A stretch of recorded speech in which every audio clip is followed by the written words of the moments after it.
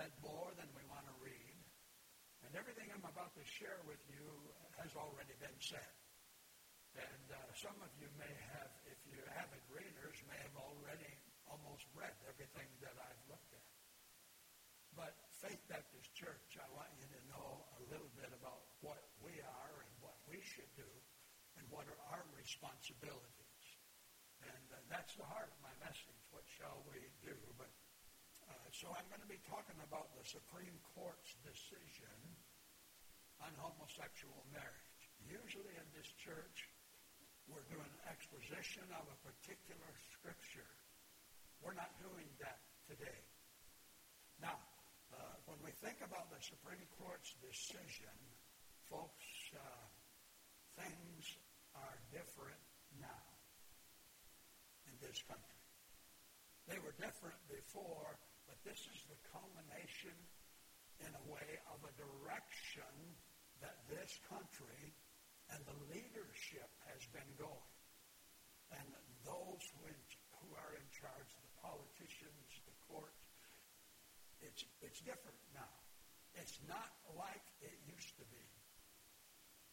In fact, this is the first time that I believe that the courts have so clearly, in this decision, passed a decree that sin is now the law of the land. Sin is now the law of the land. And folks, we are in trouble. But to get us thinking right to begin with, I have some verses I'm going to put up on the screen. And I just want to read them to you and follow along to be thinking what Scripture has to say. And the first one is Psalm 33:12, the first part of that verse. Blessed is the nation whose God is the Lord. Which means that when our nation follows God and his principles, God blesses. 2 Chronicles 7:14 talks about the way back, when we get way off track. And it says, if my people who are called by my name humble themselves and pray and seek my face and turn from their wicked ways, then I will hear from heaven and will forgive their sin and heal their land. Isaiah 5:20 tells us, woe to those who call evil good and good evil, who put darkness for light and light for darkness, who put bitter for sweet and sweet for bitter. Psalm 9:17 tells us the wicked shall be turned into hell, and all nations that forget God. These are all scary verses, really.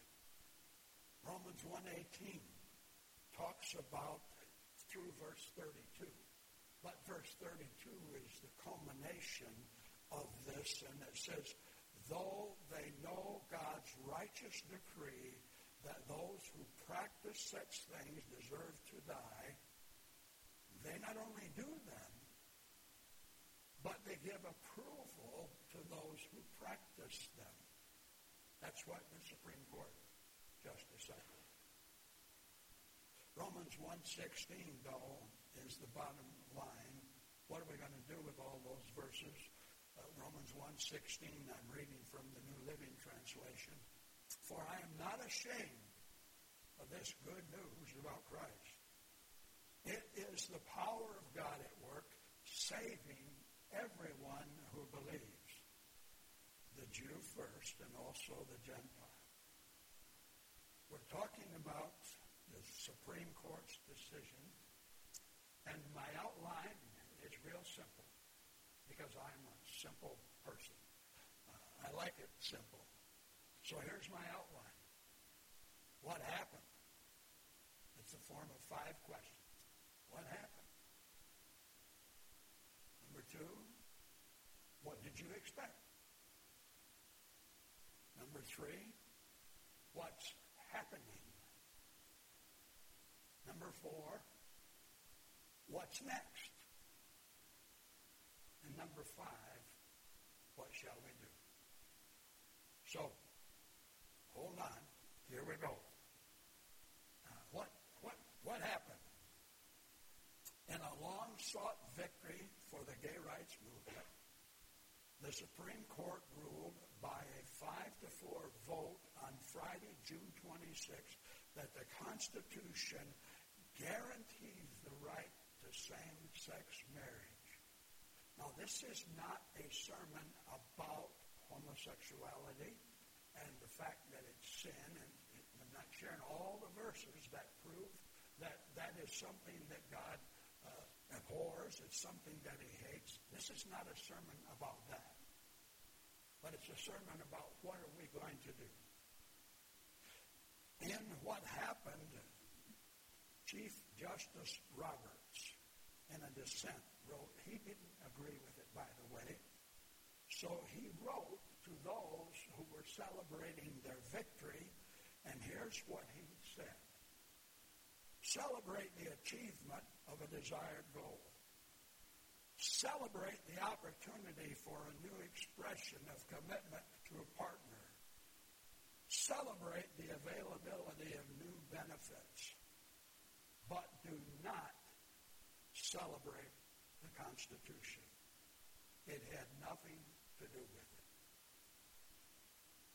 The decision had nothing to do with it. He also said that the major opinion was an act of will, not legal judgment. That is, it is a personal choice and preference, not based on law.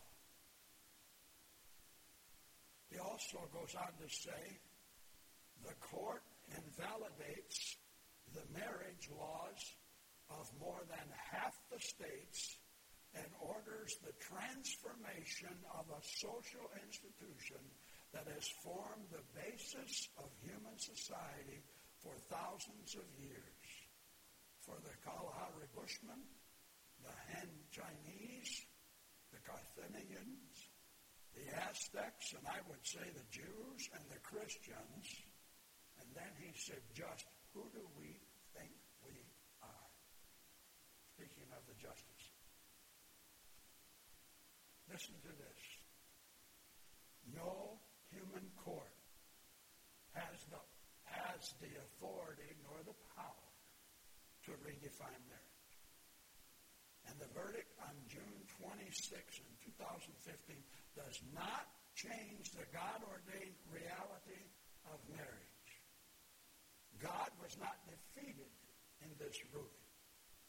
And every marriage will be judged according to biblical grounds on that last day. Nothing but nothing will stop God, and nothing can prevail against him. And no court can make a decision that goes against God and is going to win. In Proverbs 21:30, we read in the NIV, no wisdom, no insight, no plan can succeed against the Lord. And I read something this week, and you read so many things, and somebody said, isn't it great to be fighting a losing battle that you're going to win? Because we know we're going to win. Okay, nothing but nothing can prevent the advancement of the kingdom of God. Here's what God does. Daniel tells us in 4:35, he does according to his will among the host of heaven and among the inhabitants of earth, and none can stay or stop his hand. I'm glad to know somebody's in charge around here. It's not me, and it's not the Supreme Court. So that brings me to the next question. What did you expect?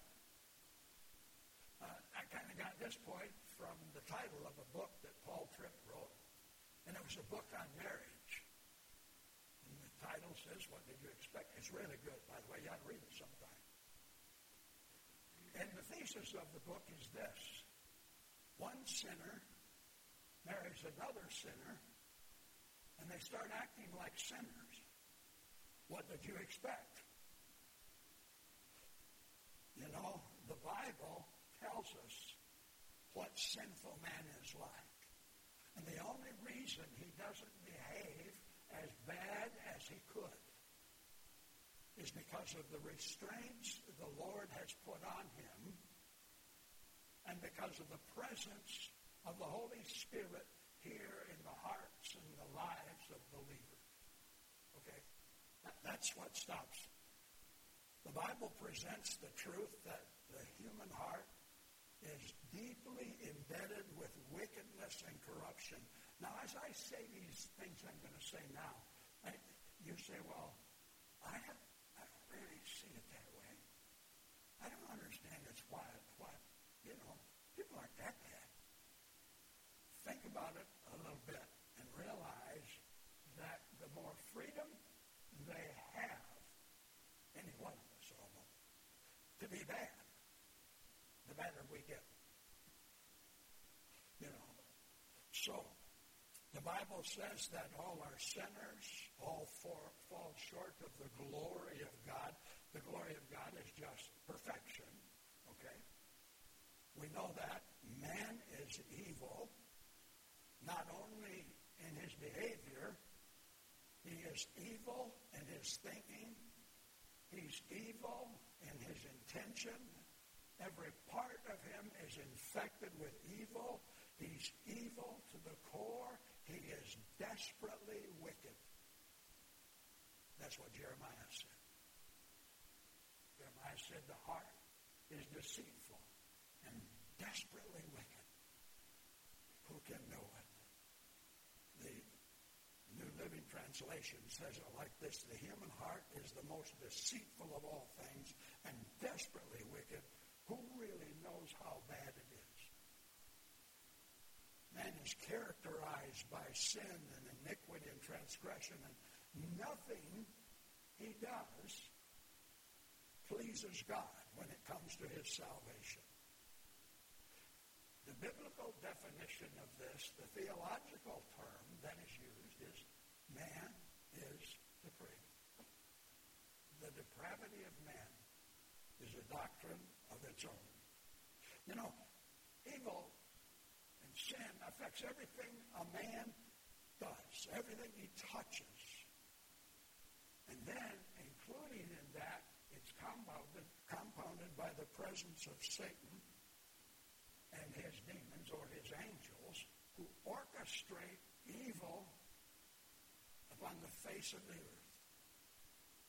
Satan and his angels, the world, the flesh, and the devil are bent to help us self-destruct. It's interesting to note that God created the world and earth and everything that's in it in Genesis 1. And by Genesis chapter 6, he destroys every living thing on the face of the earth. 6 chapters later. And actually, really, the fall doesn't come until chapter 3. So in those chapters, he has to destroy the whole thing. You know why he destroyed it? Because the deeds and the thoughts of men were evil, continue. And in the book of Genesis, in chapter 19, it was the sinfulness of man that led to God destroying the cities of the plain, what most of you know as Sodom and Gomorrah. And the chief sin of that time, of that town, was homosexuality. And that ought to tell you a little bit about what God thinks about that particular sin. There's such a massive evil everywhere present, loose in this world and in human life, that if it weren't God, for God putting restraints on it, it would be a horrible place to live, really bad. That there are places, they tell me, that city in southern Brazil, like Mile Square, that the police don't go into because they fear for their life. But people don't go in there because mankind in there is free to be far more worse than the rest of them outside of that square. And truthfully, I grew up in Flint. We used to go downtown Flint, and I used to walk down Saginaw Street, and I used to walk across Flint, and I used to hitchhike down Carpenter Road and hitchhike, across Broadway Street, and just all over down there. And I never thought anything, but folks, I'm not going there now. It seems to me that the restraints somehow have been taken away. Ungodliness without God controlling lives. The restraints began to fall away. Okay? Now, I think that God has to provide restraints in order to keep us fenced in to our righteousness. I like the idea of an invisible fence. God has an invisible fence that keeps us from getting worse. But that invisible fence is the Holy Spirit that you can't see. By the way, what is sin? Sin is man going beyond the bounds, beyond the borders, beyond the established laws. The Bible says sin is lawlessness. God gives us the law. He gives us the rules. Sin is lawlessness. Living without laws, it is rebellion. And in the heart of every man and woman is a heart of a rebel. And we want to kick against that which is God wants us to do. You know, the problem in our city, the problem in our state, the problem in our nation is not circumstances. It is not economic. It's not poverty. It's not lack of education. The problem is inside the heart of a man. The destructive reality is the rebel sinner. And he's the only kind of person in our world. And if it wasn't for the Lord, again, we would self-destruct. The heart of the matter is a matter of the heart. We got a heart problem. And bad decisions by our leaders. The problem is a matter of the heart. And bad hearts make bad decisions. And selfish hearts make selfish decisions. And proud hearts make proud decisions. And defensive hearts make defensive decisions. Sin is the problem, and it's everywhere. It destroys everything that is good. It destroys everything that is noble, everything that is right, everything that is just. All men are sinners. Fallen man is so bad, so selfish, and so destructive, and so unkind, and it runs so deep that God had to place in society some restraints, and he built them in. And here are 4 restraints that God has put on society. By his Spirit and by his law. The first one is the law of God written on the heart. Romans 1 tells us every human being has the knowledge of right and wrong written on the heart. Sometimes raising children, and you're trying to deal with something with them, and they want to tell you something is right or wrong, and you know that they don't have it right. And I have used this, and I've appealed to them. And I said, in your heart of hearts, you know that was wrong, don't you? And generally, they figure it out. You know, you appeal to that conscience that God gave them. That's a restraint. It's a law written on the heart, and the tool is the conscience. Be glad that God gives you a conscience. The second restraint of God in the world is parental restraint. The family restraint. And God has designed fathers and mothers to operate well-ordered families to maintain order in the home and ultimately order in society. And the tool they have to help them do the job is the rod, the path. And when you have parents who refuse to use the tool that God has given, they're missing out, and perhaps missing out on their responsibility. You know, my mother, I don't want to hold her up as the standard, but she gave me a licking with a switch almost every night of my life. And honestly, I knew every time she did it, she was right. I knew I deserved what she was doing. And it's not because I had a poor self-image. It was because I disobeyed. And she wanted to correct me. And the object of discipline is loving correction. And she understood that. In fact, she said, just for the record, she gave me more lickings than she did all the other 8 kids put together. That's a family joke, but it's true. The third level of control, restraint that God has given us in society is the government.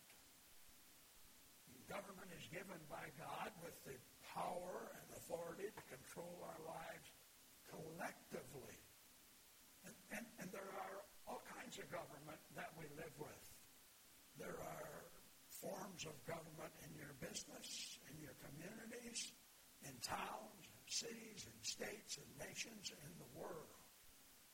And the tool that the government has to help do its job is a sword. Romans 13, read it sometime. The tool of the personal law of God in the heart then is the conscience. The tool of the family is the rod. The tool of government is the sword. And that's a lethal weapon, and it exercises that sword under divine command. And then the fourth restraint in the world is the church, the people of God. The church is to be salt and light. We are to make a difference, and we are to be different. We are to have an impact. And the tool that the church has is the gospel, the Word of God. Now listen, this is the most powerful tool of all. More power than the sword, more power than the rod, more power than the conscience, because it is the Word of God under the Spirit of God that gives life and changes the heart and the direction of the heart of the man. Gives us a new heart. That's why we have to share this gospel, because it is the answer, and it's the only answer.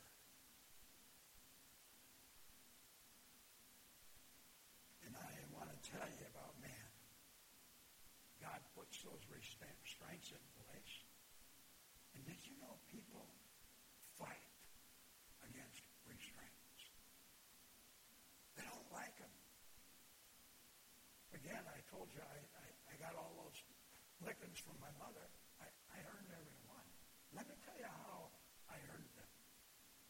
I wasn't really a bad kid. I didn't smoke. I didn't chew. I didn't get into drinking. I didn't swear. I just was a rebel. And my mother would tell me not to do something. And I would do it. And she would give in. She'd say, Jackie, why did you do that? I would look right at her and say, I want to see what you do. she would say, before you go to bed, you're going to get a licking. And she never forgot. I don't care if it happened at 1 in the afternoon. I got to think about that all day. And even if I went to bed real good, real quiet, she'd come in and give me, Jackie, go get me a switch. I had to go cut my own switch.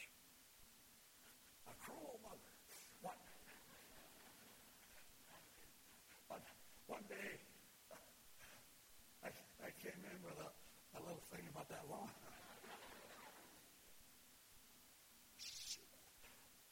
She laughed. Then she said, Jackie, go get me 2 more.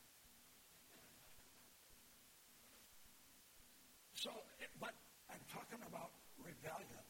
It was like, I didn't want anybody to tell me what to do. I had this rebellion built in.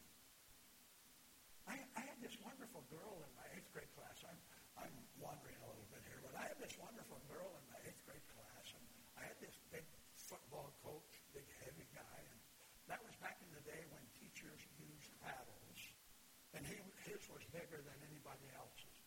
But I said to this girl in my 8th grade class, you got a pencil? And she said, yeah. I said, can I borrow it? And she said, okay, and she handed it to me.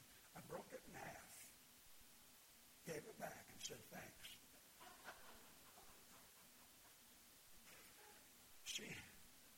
Now here's where the rebel comes in.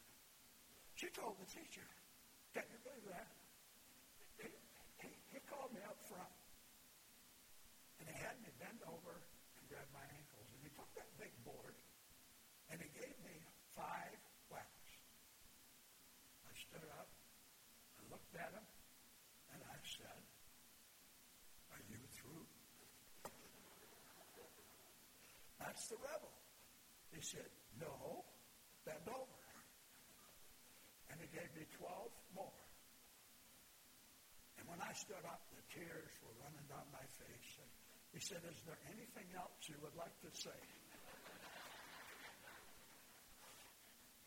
Hey, what? But I was still a rebel. And by the way, I'm not the only rebel in the bunch. We all have a bit of that in us because we don't like being told what to do. We want to do it our way. We want to do it like that song that was so popular, I did it my way. That's built into all of us because we're sinners. And we fight against the law of God. We fight against our conscience. We fight against the family. We fight against government. We fight against Christianity. No wonder we have such a battle. And it goes on all the time. And without these restraints, man would self-destruct. But I got bad news. He's going to, in this country, self-destruct. Let me tell you why. When you have a government like ours, a democracy like ours, where people can vote their own laws into place, and they're fighting these restraints, when they get to the place where they can do it, they will vote against those restraints. And eventually, the restraints will be removed as far as God gives them to us because we are removing them with our vote. Unless it's a God-led vote. When they remove God out of our schools and they begin to take God out of our colleges and they begin to take the name of God out of everything, the more they take God out, the more ungodly we become. Ungodly means without God. And the more we are without God, the more we want to serve ourselves. So, the next point is what's happening. Well, I got some things down here that are happening. I'm just going to say them fast because we're running out of time. But our society is fascinated with living for pleasure. We are driven by selfishness. We suffer from the evil of materialism. I want more, and I want more. Get all you can all you get. You know, most of us could go into our house and purge a lot of stuff. If you haven't used it in 5 years, make a pile out front. If you haven't used it in 5 years, put it in a pile. You'd be amazed at what you put in that pile. Materialism. Covetousness. And then immorality. We live in a society that is steeped in immorality. 1 Thessalonians 4:3 says, God's will is for you to be holy. So stay away from sexual sin. This is the New Living Translation.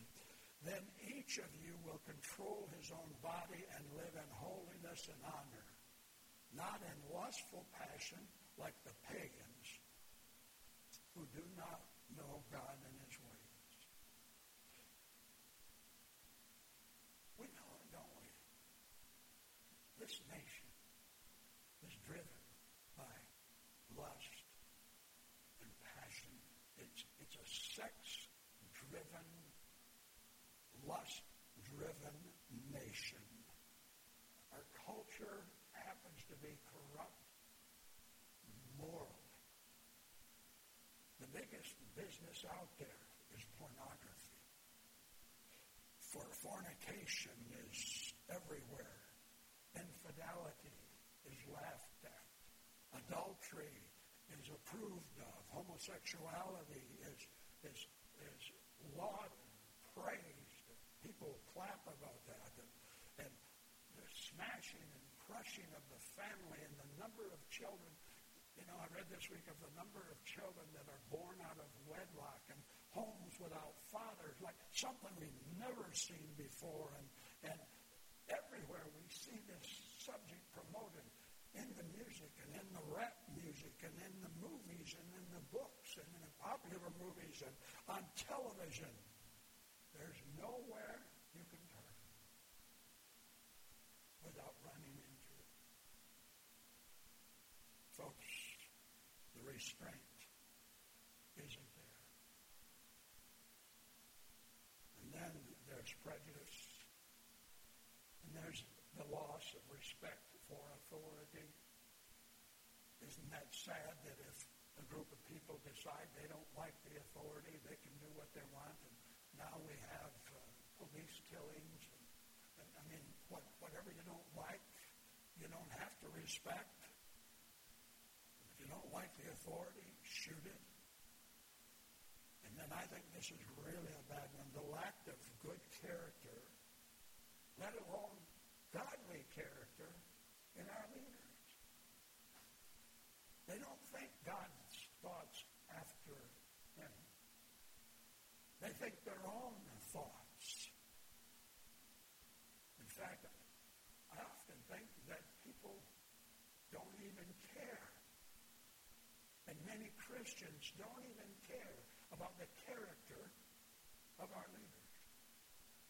You know what? People vote, even Christians, they vote their pocketbook. If this guy will give me more money, I don't care what he is, as long as I can make more money under his rule. And it's kind of sad. I tell you, Christians have a greater responsibility to know who they're voting for and to know their character qualities and to know their godlike qualities than they've ever had before. We need to think that way. So then I come to the next question. What's next? What's next? What's going to happen next? Romans 1 tells you what's going to happen next. The Bible says in Romans, the wrath of God is revealed from heaven against all unrighteousness of men who hold the truth in unrighteousness. And then in Romans 1 it says, God gave them up. God gave them over. What you have going on is divine judgment is kicking in. Now, I understand that there's a final judgment, but we're not talking about that. We're talking about God dealing with a nation. We're talking like when God deals with a people. And here's God's divine judgment. Here's what's happening.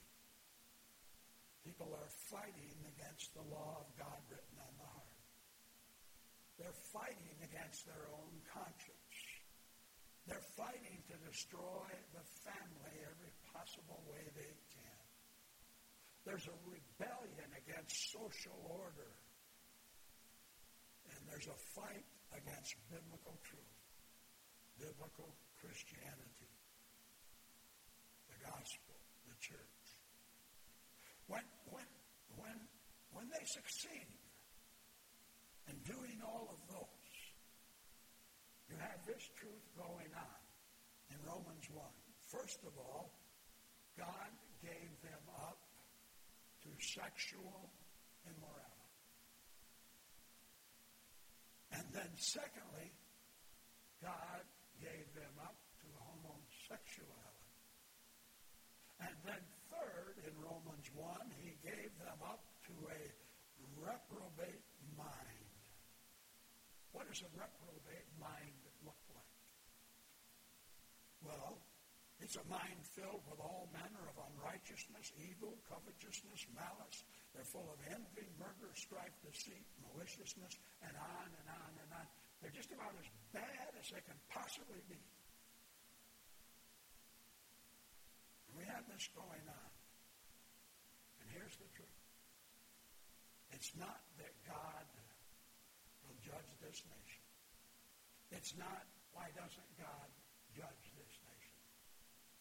The truth is, God is right now judging this nation. Right now. We're watching it before our eyes. Well, what shall we do? Let me say something before I answer that question. Remember this. This culture is not going to help you do anything that is God-honoring. I'm talking about this culture, the part of it that is godless and ungodly. I'm talking about those very men who voted to make homosexual marriage a law. Those guys. And people who think that way, and people who are celebrating that. They're not going to help you and me do anything that's God-honoring. They're not going to help us with our personal holiness. In order for you to be holy, the Bible says you need to separate yourself from that. You need to be careful who you run with. It's so sad that we've come to this because I actually remember being a boy. That was a great time. I wish all of you could have lived in the 50s. That was America's heaven, almost. When I was growing up, there was a cultural morality that had been passed on.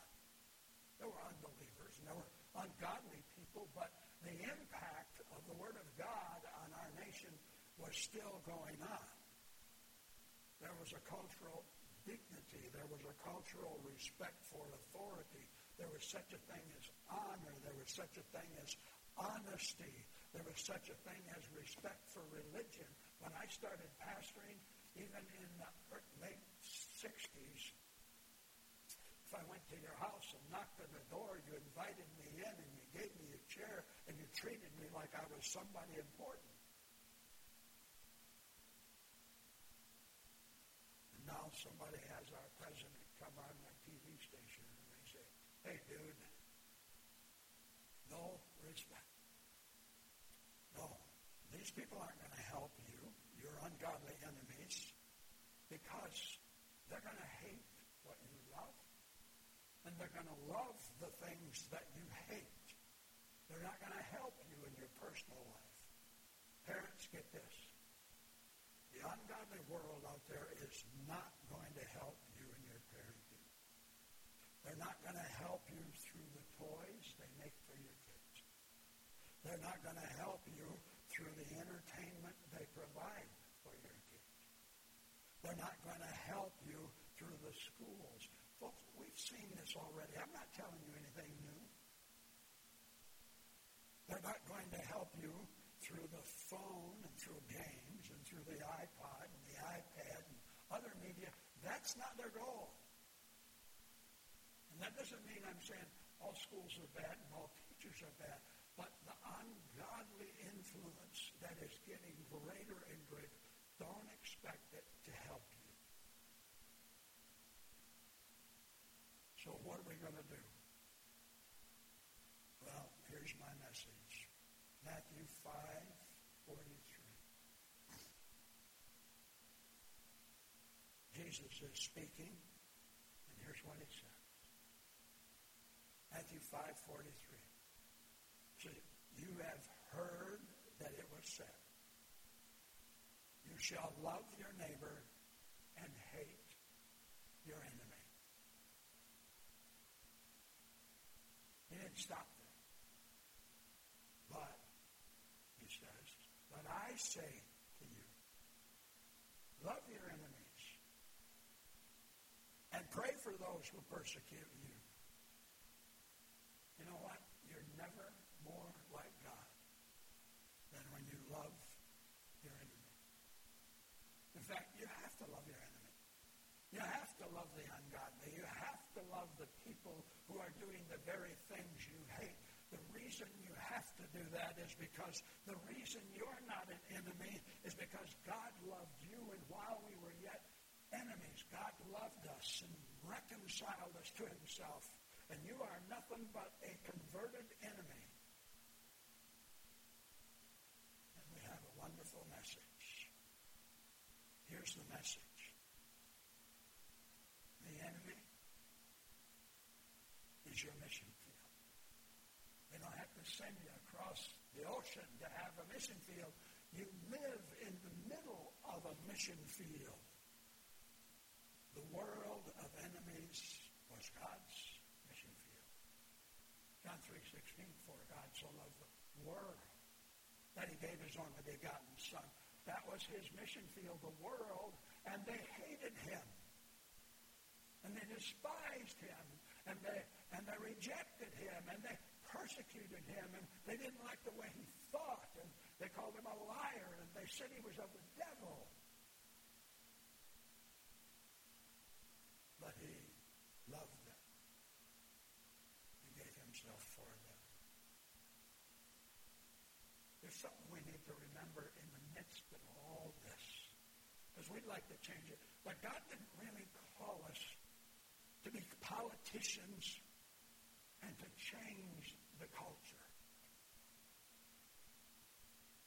Here's what we're called to do, and remember this, to convert a sinner from his eternal doom and condemnation is an event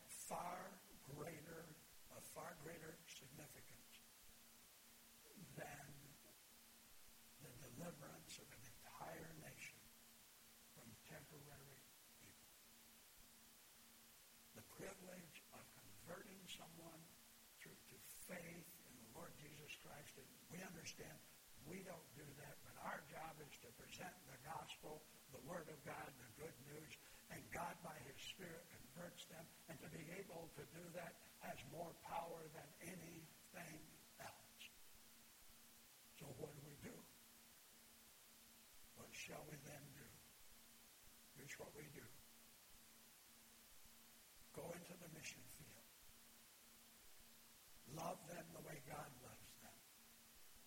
Preach the glorious gospel of Jesus Christ.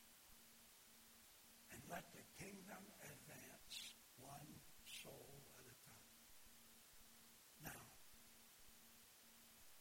I often think that we as Christians are guilty of not thinking this works, or not thinking this is our job, or thinking that it's somebody else's job, or thinking that I can't do this, or thinking that they need to do it. When the truth is, we need to look for opportunities to share the gospel. The book of Proverbs, it says, he that winneth souls is wise. That means to win hearing. That means to pay attention enough, to get next to someone enough so that you become believable and they want to know what you have to say. Here's a quote from John MacArthur, and then I'm done. He says, Romans 1 clearly identifies the evidence for the wrath of God on a nation. Sexual immorality, followed by homosexual immorality, culminating in a reprobate mind. This most recent step, the one by the Supreme Court, reminds us that God's wrath has come in full. We now see reprobate minds at every level of leadership.